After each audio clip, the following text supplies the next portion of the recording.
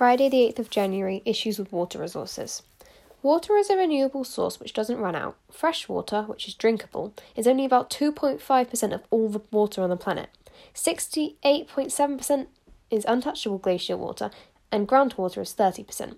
In that 1.2% of that 2.5%, 69% of it is ground ice and permafrost water. Even though some places there's very little rainfall, a lot have very low water stress. This is due to population sizes. Different climates, size of population, industrial uses, seasonal changes, different geology, wealth disparity, pollution levels, and different amounts of stored groundwater can affect this also. Around 80% of India's water is extremely polluted since people dump silt, raw sewage and rubbish into the country's lakes and rivers. This led to water being undrinkable for many people, forcing the population to rely on illegal and expensive sources.